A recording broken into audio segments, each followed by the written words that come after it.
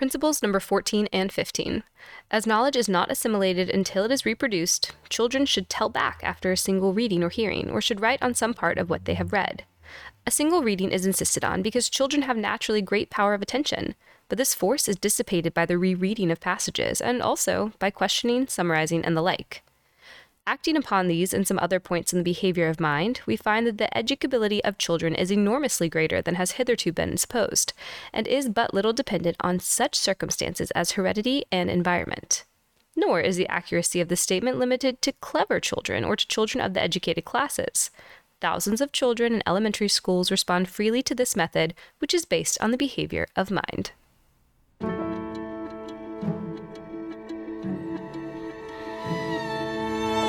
The Commonplace is a podcast for the new homeschooling mom delighted by the ideals and principles of a classical Charlotte Mason education, but who feels unsure of how to get started on the practical side of nourishing a soul on the good, the true, and the beautiful.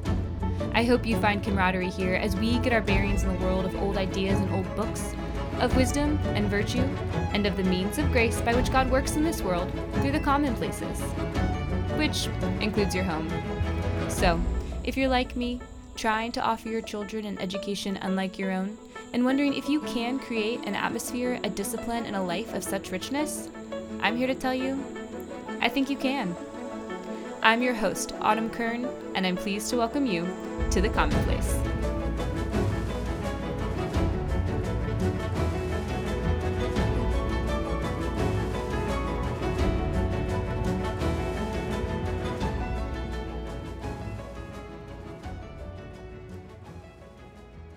I really feel like each episode is another monumental step in this season.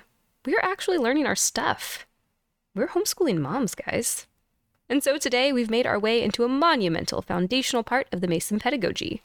If you were to grab a homeschool mom and ask her to tell you anything she knew about Charlotte Mason home education, she'd definitely say narration. Or maybe nature journals.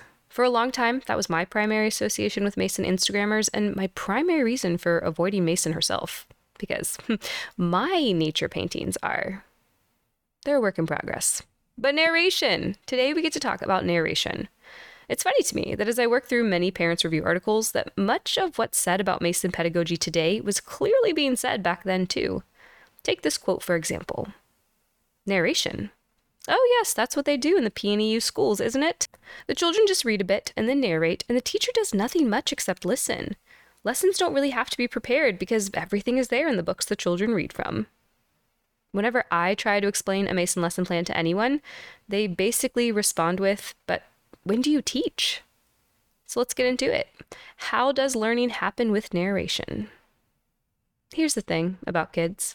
They love to tell what they've seen or heard. I could easily walk around my house without saying much of anything, and my children would regale me with stories about the birds outside that morning, the picture book they looked at before lunch, the thing they heard walking down the block, and the thing they saw 4 years and 7 months ago that made them laugh. Kids have wild imaginations, and it's fair to say that how they tell something is what they saw in it. They show what impressed them, and this is an important thing about narration. Wait, another quick thing about narration before I forget is that it should not be required in the early years before formal school. Even if you have a natural, lively narrator, don't start asking for narrations. But anyway, narration is a behavior of the mind. It's the power of the mind to recall knowledge gained from a single reading, viewing, or hearing in such a way that it leaves a deep impression on the mind. That impression remains for a long time and is never fully forgotten. Or, as Mason said, narration is a magical, creative process. Now, a few things to get in order before we dive very far into this. Children are to narrate every subject, but for ease of my speaking and your hearing, I'm not going to say what a child has read, seen, or heard throughout the episode. I'm just going to say read, but you know that I know that children narrate art pieces, music pieces, and so on. We also need to note now that Mason wrote into the 15th principle that narration was not something only for clever students, but for many students, thousands of students in the PNEU. So remember that this is a behavior of the mind and that your child will learn to do it. But learning can take time. And for my Patreon-only bonus 5 addition to today's episode, I'm just going to go ahead and make the plug now. I'll be sharing troubleshooting ideas for what to do when you've got a new student struggling with narration, or you think maybe, just maybe, that was a bad narration. You can join us at patreon.com/thecommonplace. Now, narration is really not something you've never heard of before, even if you're totally new to Mason. In fact, this is something you've done. Narration is what people do. We read a great book or watch a great film, and we are compelled to go tell someone about it. We remember best the old memories we tell as our go-to stories.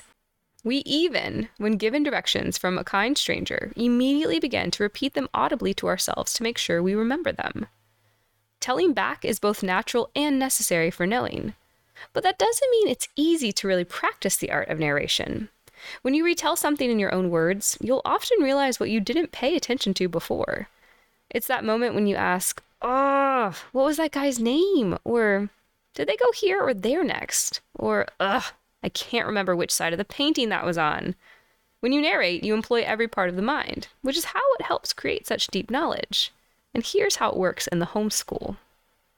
After you've given your introductory remarks and capped an idea, you read a section of a book, listen to a piece of music, or look at a piece of art. You only read once because narration requires the power of attention, and if you reread something, a child will not pay full attention. Who really focuses when they know they can hear or see it again? After a few minutes, ask your child to tell back what you read. When a child narrates, limit interruptions. In fact, Mason says to be careful to never interrupt a child who is narrating. But what if they're stumbling, you may ask? Nope.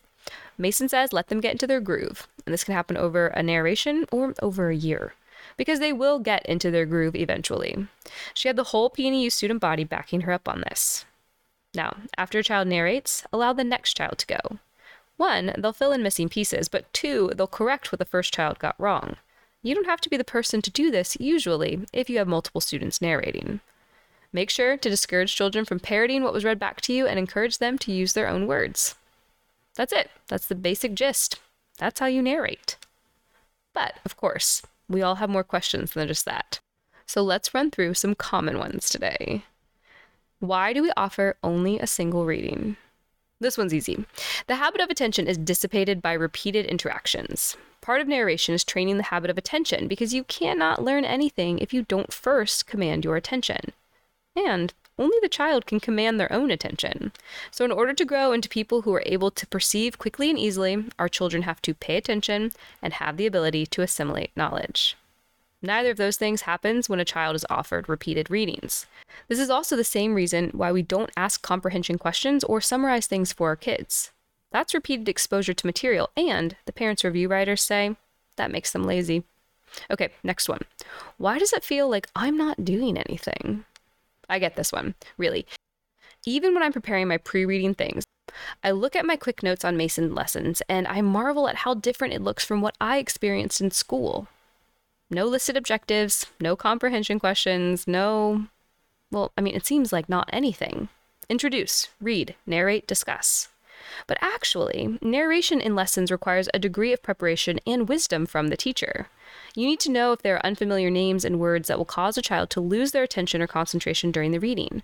Those few minutes of interruption can derail an entire lesson. So while the quote about the PNEU sounds like teachers aren't doing much during the narration, that's precisely because they've done what needed to be done before the narration in their own preparation and introducing what was really needed at the beginning of the lesson. What else can throw off a narration, you may wonder? Well, our own little comments and insights. Now, I say that knowing full well that a Mason mom will panic over a statement like that. I can't speak. That's not what I'm saying, nor was it what Mason said. If you, as the teacher, want to add interesting thoughts or examples, share them at the beginning to spark curiosity in your child, or possibly even better, share them at the end in those few extra minutes that round out and end the lesson. Next common question. What if my child is struggling with the amount of material? Try reading less at once. The trick with narration is making sure there's enough to a reading that a child can find a real idea and have enough to work with in giving a complete personal narration. In the early years, it's best to narrate after each reading, and if needed, a child is free to narrate after each paragraph while they're learning how to do it. Now here's one I've asked before. How is narration different than discussion? Don't we get to talk about the ideas in both? This discussion has been a thing for a while. I was reading another parents' review article where the writer destroyed the argument of the day that the teacher must question to make the child think. Apparently, the phrasing at that time was, and I quote, "The art of questioning is the whole art of teaching." End quote. Now, asking questions is an art. Not every question is a good question. And discussion has its place in the homeschool. We often need to gather parts into a whole to direct efforts and such. And I mean, isn't great discussion part of the dream for us homeschool moms? Having fantastic discussions with our children around tables full of good food and full cups. So, don't think you shouldn't ask questions. But do children need questions to think? To be really scholarly and philosophical right now, I ask you, what is thinking? I'm not kidding. What powers of mind evidence thinking? What output? What do we think the point of formal lessons is? This is where we see the difference between narration and discussion. When you narrate, you make outside knowledge personal. You bring it inside, engaging every power of the mind, things like imagination, connection, memory, understanding. You tell back what you've read, heard, or seen in a personalized way that assimilates and creates knowledge. Narration is about embodiment, about incarnation, about mental transfiguration, in a sense. You make something yours. You truly understand it. Which is why so many older Mason students can recall with feeling and clarity something they've read 7 years prior. It's like they experienced or lived what they learned, and it's a part of them. Now, discussion doesn't require imagination. It doesn't ask for visualization or engage the child's mind in a relationship with the knowledge. It's categorical, it's argumentative, exciting, and needed, but not before narration. But when you do get to discussion, because you will, what kind of questions can you even ask? I shared in a bonus 5 in Patreon before about asking good questions, because yes, you do need to ask questions. But questions for Mason happen every few readings and always after narration.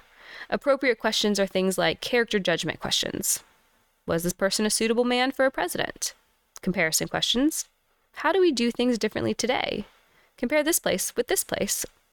Or something like relational questions. What would you have enjoyed about this time period?